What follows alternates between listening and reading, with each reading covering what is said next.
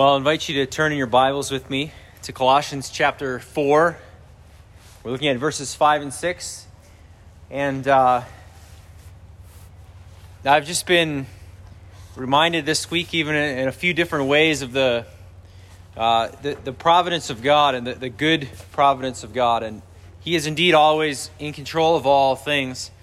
And yet, sometimes things work out in such a way that you just have special maybe appreciation for that. And it's happened a few times this week. And one of those ways is the fact that we are in the place that we are in Colossians on this day of all days, to be looking at this matter of walking in wisdom.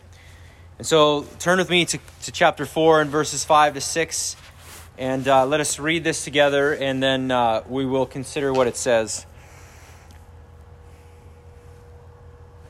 Walk in wisdom toward outsiders, making the best use of the time.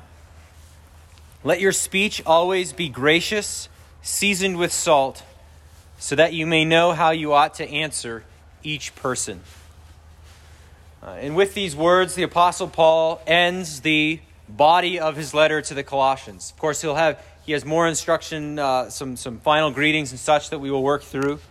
But in terms of the main body of the letter, what he wants to write, he concludes with these words. Now, the Colossians, they lived in first century Rome, well, in Colossae, but in the Roman Empire. And for them, evil was all around them. They lived in a pagan society. They were absolutely the minority. And Christians were misunderstood, and they were opposed regularly and consistently in a number of ways. In many cases, what they said and did being badly distorted, including even some who believed they were cannibals because of the wording of the Lord's Supper, eating the flesh and body of Christ. That was a rumor that spread about them. In many ways, they were misunderstood. They were oppressed and opposed. Paul himself is writing Colossians from prison, if we need a reminder of just how things could go for Christians in the first century. And as he winds up the main part of his letter here, he calls the Christians to wise living in the midst of this evil age, this evil time. And so this text also summons us to the same thing. To wisdom, to wise living, to carefulness as we navigate and live in a world that still opposes God and His righteousness. There's a carefulness and a shrewdness required in the Christian life. And as Paul calls us to this, he focuses in on two things. I was holding up two there. Two things.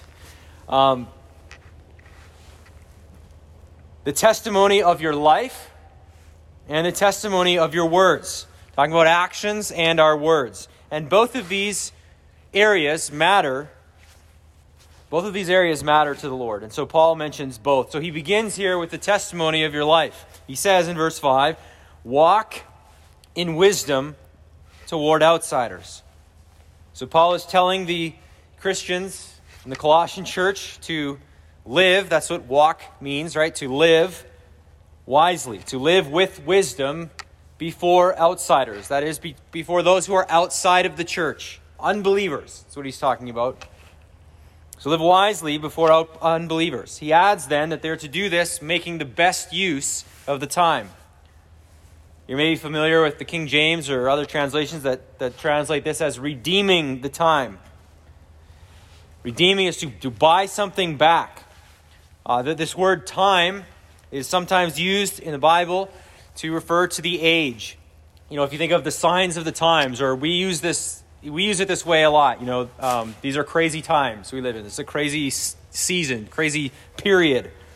And this is what Paul seems to have in mind. So I think what he's saying is that we live in an evil world, an evil time, where unrighteousness abounds, and we are to make the most of it. We're to buy it back. We're to redeem it. We're to walk in wisdom, making the best use of the times that we live in, taking advantage of any and every opportunity for good that you find yourself able to take. Ephesians 5 says, in a similar passage, a parallel, says, "Look carefully then how you walk, not as unwise, but as wise." So it's very similar to Colossians. And he continues, "making the best use of the time," same words, "because the days are evil." Right? So he states a reason there. Why are we trying to make the best use of this time? Because the days are evil. We're trying to do the best we can in the seasons that we have. So we're to walk in wisdom before outsiders. Now, I think we say this regularly, and I do want to just say it again. It's important that we always remember and keep clear that your life and my life is not the gospel. Right? The gospel, the good news, is that Jesus has died for sinners and he has risen again from the dead. That all who repent of their sin and trust in him can be forgiven of their sin, their debt before the holy and almighty God, and reconciled to him. Forgiven, granted eternal life. This is a gift of God's grace received by faith. This is the good news. This is grace. There's forgiveness of sins.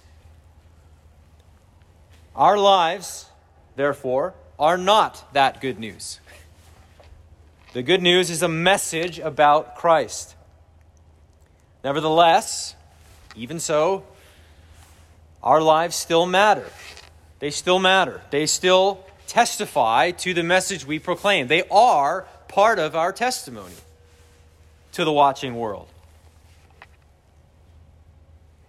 In Romans 2:24, Paul writes, "For it is written, the name of God is blasphemed among the Gentiles because of you." So he's talking there about those who claim to be the people of God, take the Lord's name. They're his people, and yet through their disregard of God's law and the things that concern God, they actually blaspheme God's name to the nations. Law-keeping is not a means of salvation, but is rather a fruit of saving faith, and is therefore befitting of Christians. And if God's people disregard his law altogether, live in unrepentant righteousness or just a casualness towards sin, then it brings disrepute upon Christ. It blasphemes God. And in 1 Timothy 6, Paul writes of bondservants or slaves there and their relationship to masters. It's to be appropriate in a Christian way. These bondservants are to act, these slaves, in submission to their masters. This is fitting with what God says, is what he calls them to. And the reason he gives is so that the name of God and the teaching may not be reviled. So if they were to just live recklessly and sinfully, this would revile the name of God and the teaching and the gospel itself. It would bring disrepute to Christ. This is a reminder again of why there's such a thing as church discipline, as we've been discussing in our midweek times. It certainly warns and brings punishment to the individual who sins, but it also testifies to the outside world that unrepentant unrighteousness is a serious issue. And it retains the purity of the visible church, upholding its testimony before the world. And so this text calls us to walk in wisdom. Now, this presents us with this principle to walk in wisdom. It doesn't tell us exactly what that means in every circumstance. It would be nice if it did, but that would make the scriptures really long if God were to take into every possible account that we could find ourselves in and tell us exactly what we ought to do. And so this raises a question, as we're called to walk in wisdom: what does this look like? What does it mean? How do we do this? And so I just want to take a couple minutes to consider this, to consider how do we discover wisdom? How do we determine what is wise in a given situation? Well, we do know the source of true wisdom. Colossians 2 verse 3, if you flip back, tells us that it's in Christ that are hidden all the treasures of wisdom and knowledge. True wisdom is found in Christ, and therefore it is found in his word. Jesus himself being the eternal Word of God. Moreover, as the book of Proverbs makes clear, it is the fear of God that is the beginning of wisdom. Moreover, wisdom is something that can be learned, and it needs to be learned. We sometimes just think that wisdom is something that should just be a direct download from God. If we just sit here or something or ask for it, it just gets directly downloaded. Now, it is true, we are to ask for wisdom. We are to pray for wisdom. Kevin mentioned James 1 verse 5. We are told by James to ask if we lack wisdom, and God will give it. This is true. Moreover, in Proverbs we're told the same thing. But this is not antithetical or opposite to studying and seeking wisdom. We do both. We know wisdom is found in God's word, and we're called to pray that we would possess it. So listen to Proverbs chapter 2. I'm just going to read a few verses. Solomon writing says, "My son, if you receive my words and treasure up my commandments with you, making your ear attentive to wisdom and inclining your heart to understanding, yes, if you call out for insight and raise your voice for understanding, if you seek it like silver and search for it as for hidden treasures, then you will understand the fear of the Lord and find the knowledge of God. For the Lord gives wisdom. From his mouth come knowledge and understanding," in his word. "From his mouth come knowledge and understanding. He stores up sound wisdom for the upright. He is a shield to those who walk in integrity, guarding the paths of justice and watching over the way of his saints. Then you will understand righteousness and justice and equity, every good path, for wisdom will come into your heart and knowledge will be pleasant to your soul." So you see that you're asking God for it and seeking wisdom out, searching it out from his word, from his mouth. So we know the source of wisdom is found in Scripture, and we're to pray for it. This is how we obtain and gain wisdom. And one way of thinking of wisdom is it is the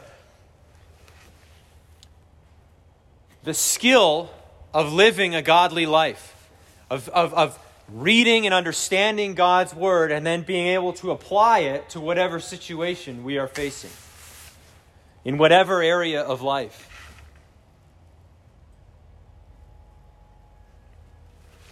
And again, this comes through studying the Scriptures and through prayer. So again, this is not just something we ask for and it's a direct download. We're also called to search it out. And the promise is we will find it. God will give it. So if we are to know wisdom, we must look to the Scriptures. We do not begin with what others will think of us.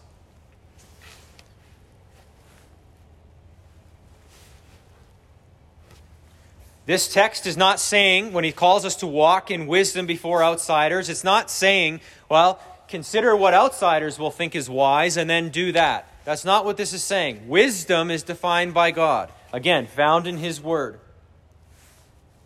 So we don't start with what others might think of us. We start with what God says. We don't start with whatever we just happen to think. We don't start with what the majority might desire. We begin with the word of God and with prayer.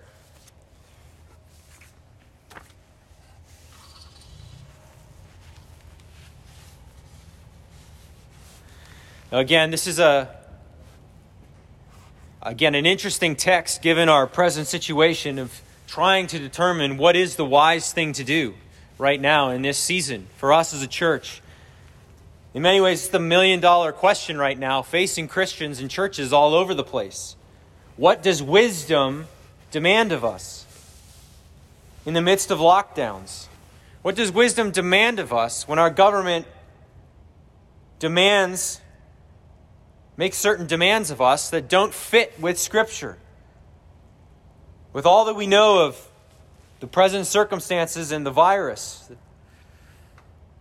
this is the debate. In many ways, this series or this text could be developed into a long series as we try to flesh out the implications of walking in wisdom before the world. Of course, we're not going to settle it all right now, but just want to say a couple of things as we think about how to navigate and how to figure out what is wise and what we ought to do. Again, first thing, wisdom begins with fearing God. The fear of the Lord is the beginning of wisdom. It begins with fear of God, appealing to Scripture, not the fear of man. That can't be what drives us and motivates us. Not even the fear of death should be what motivates us and guides us. Again, in fearing the Lord, we look to His Word for guidance and wisdom. It is the source of wisdom. The world, the government, this is not the ultimate source of wisdom. Again, early Christians in the Roman Empire, oppressed, just one of the ways they were to offer incense to Caesar. Not a big deal to many people at that time in the Roman Empire. They have this pantheon of gods. They just offer incense. It's not a big deal. It's not like every person had to be actually convinced that Caesar was some sort of god. But you just offer this because it's what we do. It keeps us in good standing. It works well. If everyone does this and goes along, we stay out of trouble. It's best for the community. And you, Christian, won't do it. It's such a small matter to most people, but they wouldn't do it, and they suffered for it because they were beginning with Scripture.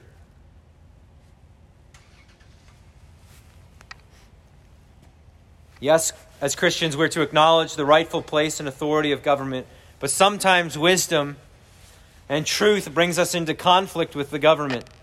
Sometimes wise living is met with punishment, with jail even, in the case of Paul as he writes Colossians.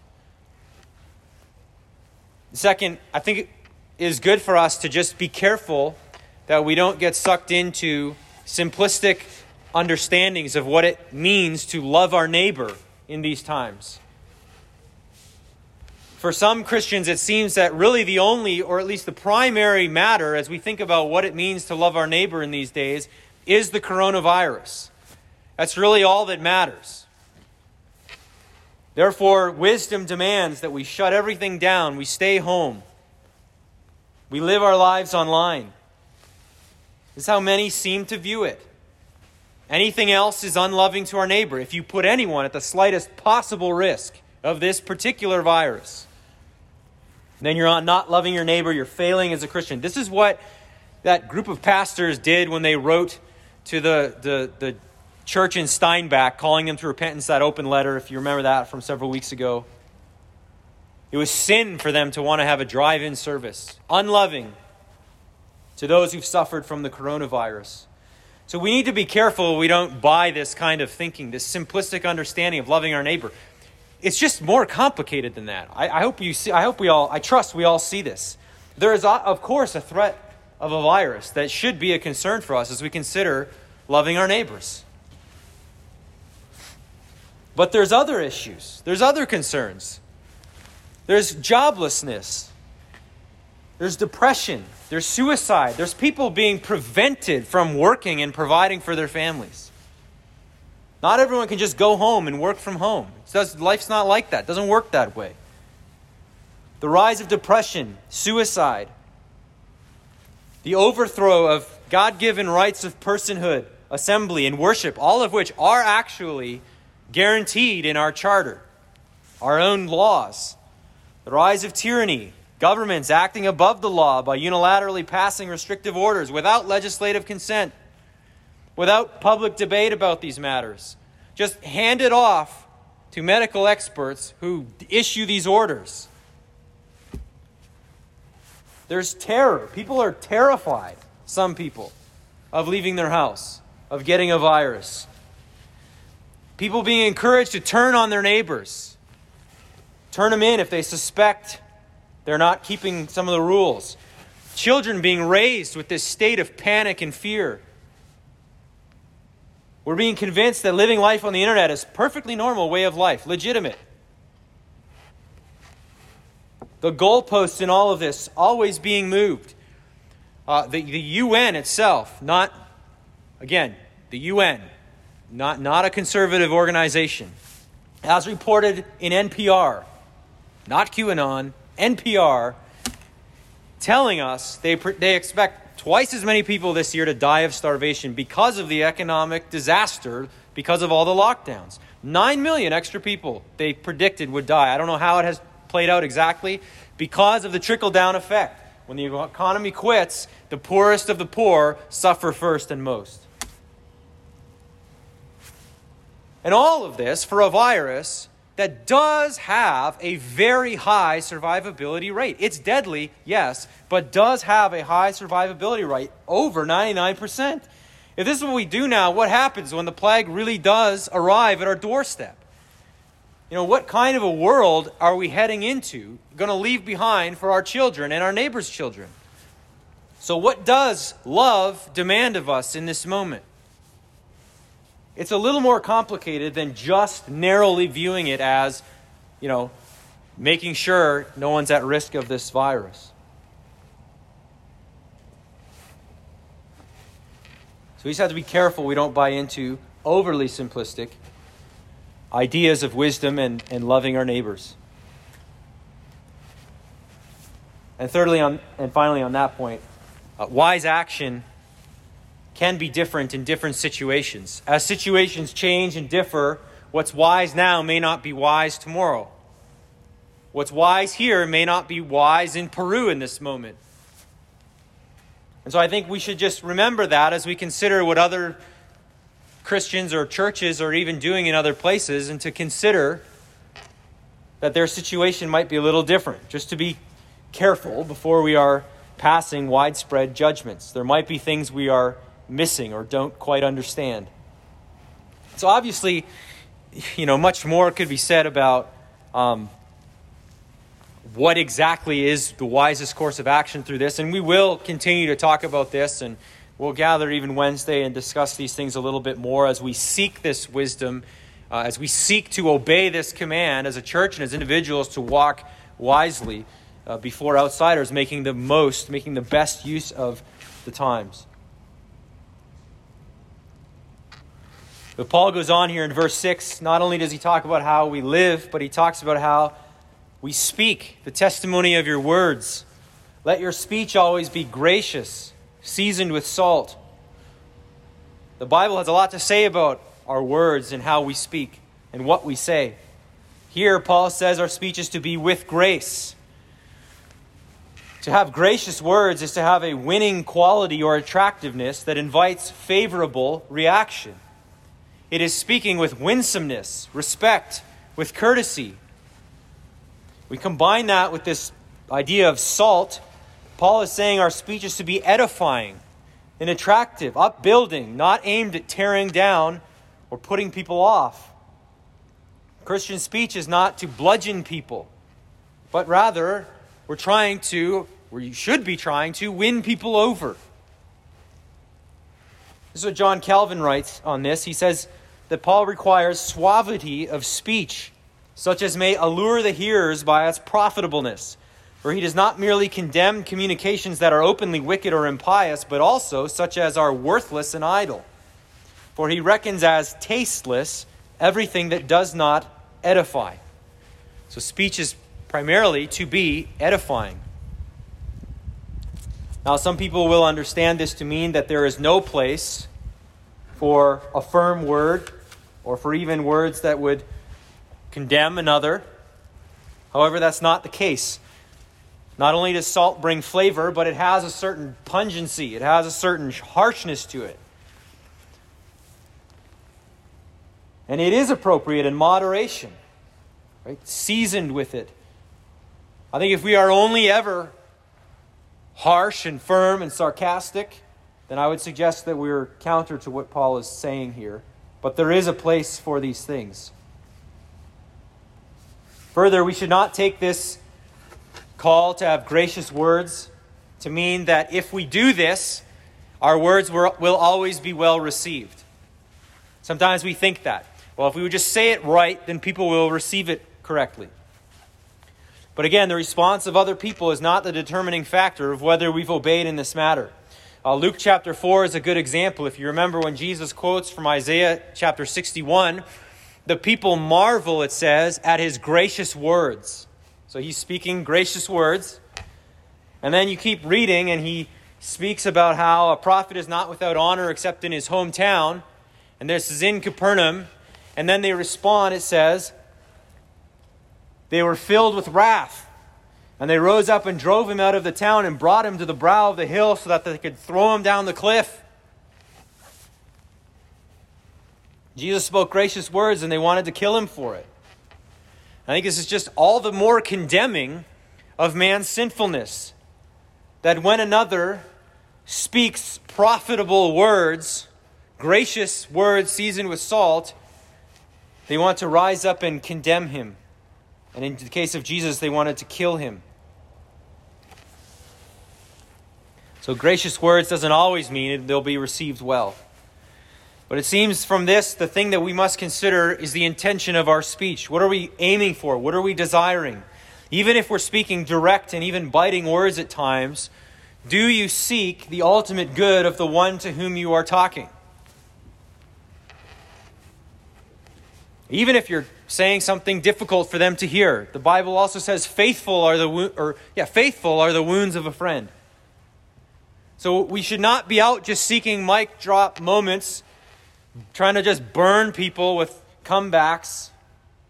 As you engage and speak, seek to do that with an attractiveness, a reasonableness. As Paul says elsewhere, let your reasonableness be known to all. Even when speaking firm. And certainly as we proclaim God's law and righteous standard to people, in order that we might also preach the gospel to them and help them see their need for salvation. But as we proclaim God's righteousness and His righteous standard, this will bring us into conflict. We know this. And yet we can do this with a winsomeness and with a reasonableness, with gracious words that are seasoned with salt. As we do this, ultimately for the good of the person to whom we're talking. So Paul says, let your speech always be gracious, seasoned with salt, so that you may know how you ought to answer each person. One commentator rightly says that what Paul is getting at here is that if Christians practice grace of speech, it will not desert them when they find themselves suddenly confronted by the necessity of defending their Christian belief. If you are regularly working to have gracious and edifying speech, then when the moment comes where you're forced to give an answer, you'll know the proper way to respond. You'll be conditioned to the right manner of response. In a number of places, it's interesting, the Bible tells us, uses this language that we're going to have to give an answer to people. Maybe most famously is 1 Peter 3:15. But in your heart's honor, Christ the Lord is holy, always being prepared to make a defense to anyone who asks you for a reason for the hope that is in you. Sometimes this is taken, I think often it's taken as, if you just live your life really good before people, eventually someone's going to come to you and say, you have something different in you. Tell me about this hope that lies within you. And then we can answer them. Now that might happen to you. Praise the Lord if that does happen to you. But that's not what Peter's talking about in 1 Peter 3. That's not the situation he imagines. That he's just talking about someone coming to you, specifically asking you about the hope that you have within you. The context there is suffering for righteousness' sake. The questioner in 1 Peter 3:15 is not so curious about this spark they see in a person, they want to know more, and they're positive toward it. Rather, they're grilling the Christian about why do you do the things that you do. And Peter's saying that in that moment, Christians are defending that hope that is within them. They're explaining why they do the things they do. They're explaining the hope that lies within them. This is why we don't do things like give incense and worship Caesar. It's similar what Peter's talking about to what Paul is saying here in Colossians. Living wisely will result in Christians being called to explain our actions, which run counter to the ungodly world around us. Again, you can see it in Colossae and in the Roman Empire. Why don't you just offer incense to Caesar? It's not a big deal. Don't you understand? Your actions hurt all of us. If the Romans get mad at this. Why would you not just join us in this action? And in fact, in all of our practices in worship, why do you despise us this way by refusing to do the things we do and to go along with us? Or, why would you insist on meeting together when there's a virus around? It should not surprise us that the unbelieving world would not understand why we would do this, why we would insist upon it. It is normal for Christians to find ourselves in hot water, living amidst unbelievers, ruled by unbelievers. This is not new, and we're called here to practice gracious speech so that when the hour comes, we'll know the proper manner of responding.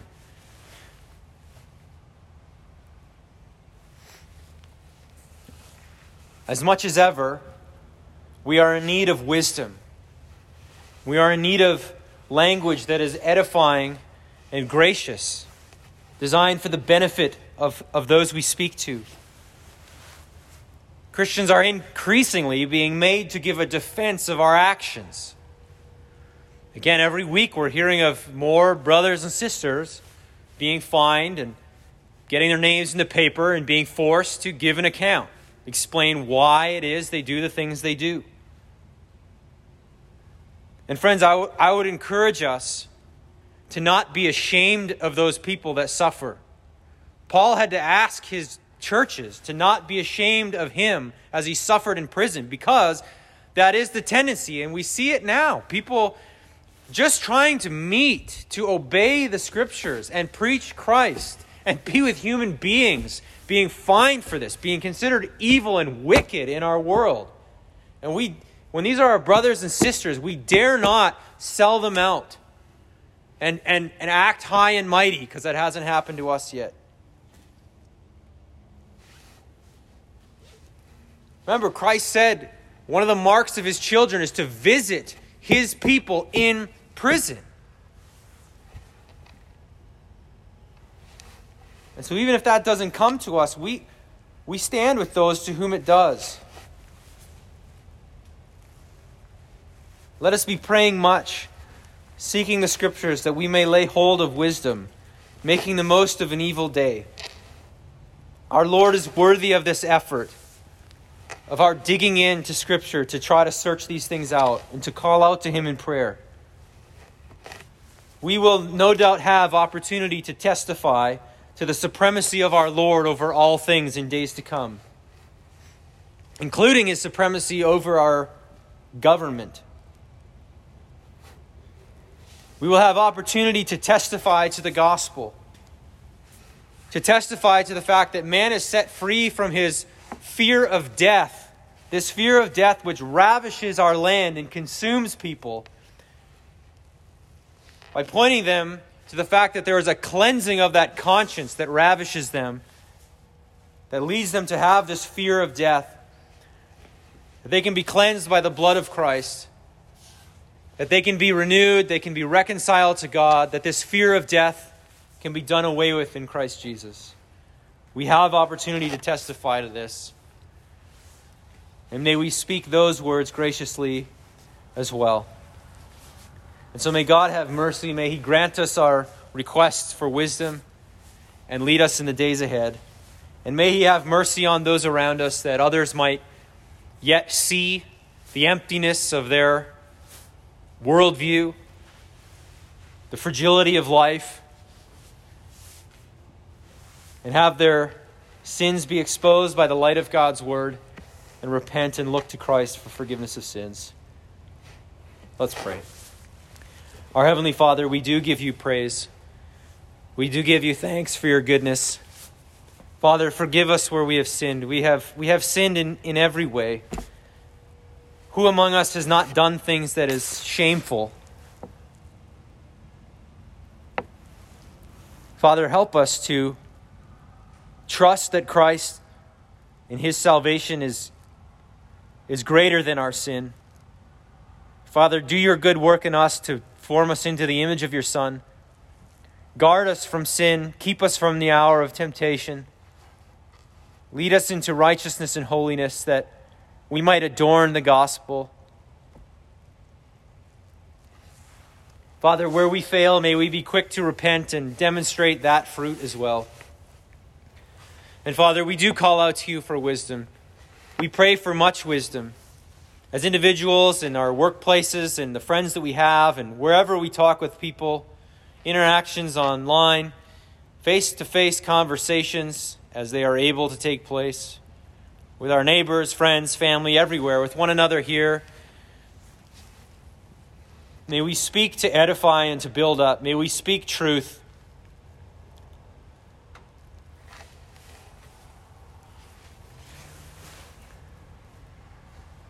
Father, we pray for wisdom for your churches throughout our province, throughout our country, to know how to respond. Give us patience with one another as we try to figure out what to do in the ever-changing times in which we live. And may we indeed walk wisely before outsiders and make the most of the time. Father, we pray that you would help us and have mercy on us and be gracious to us. For the sake of your name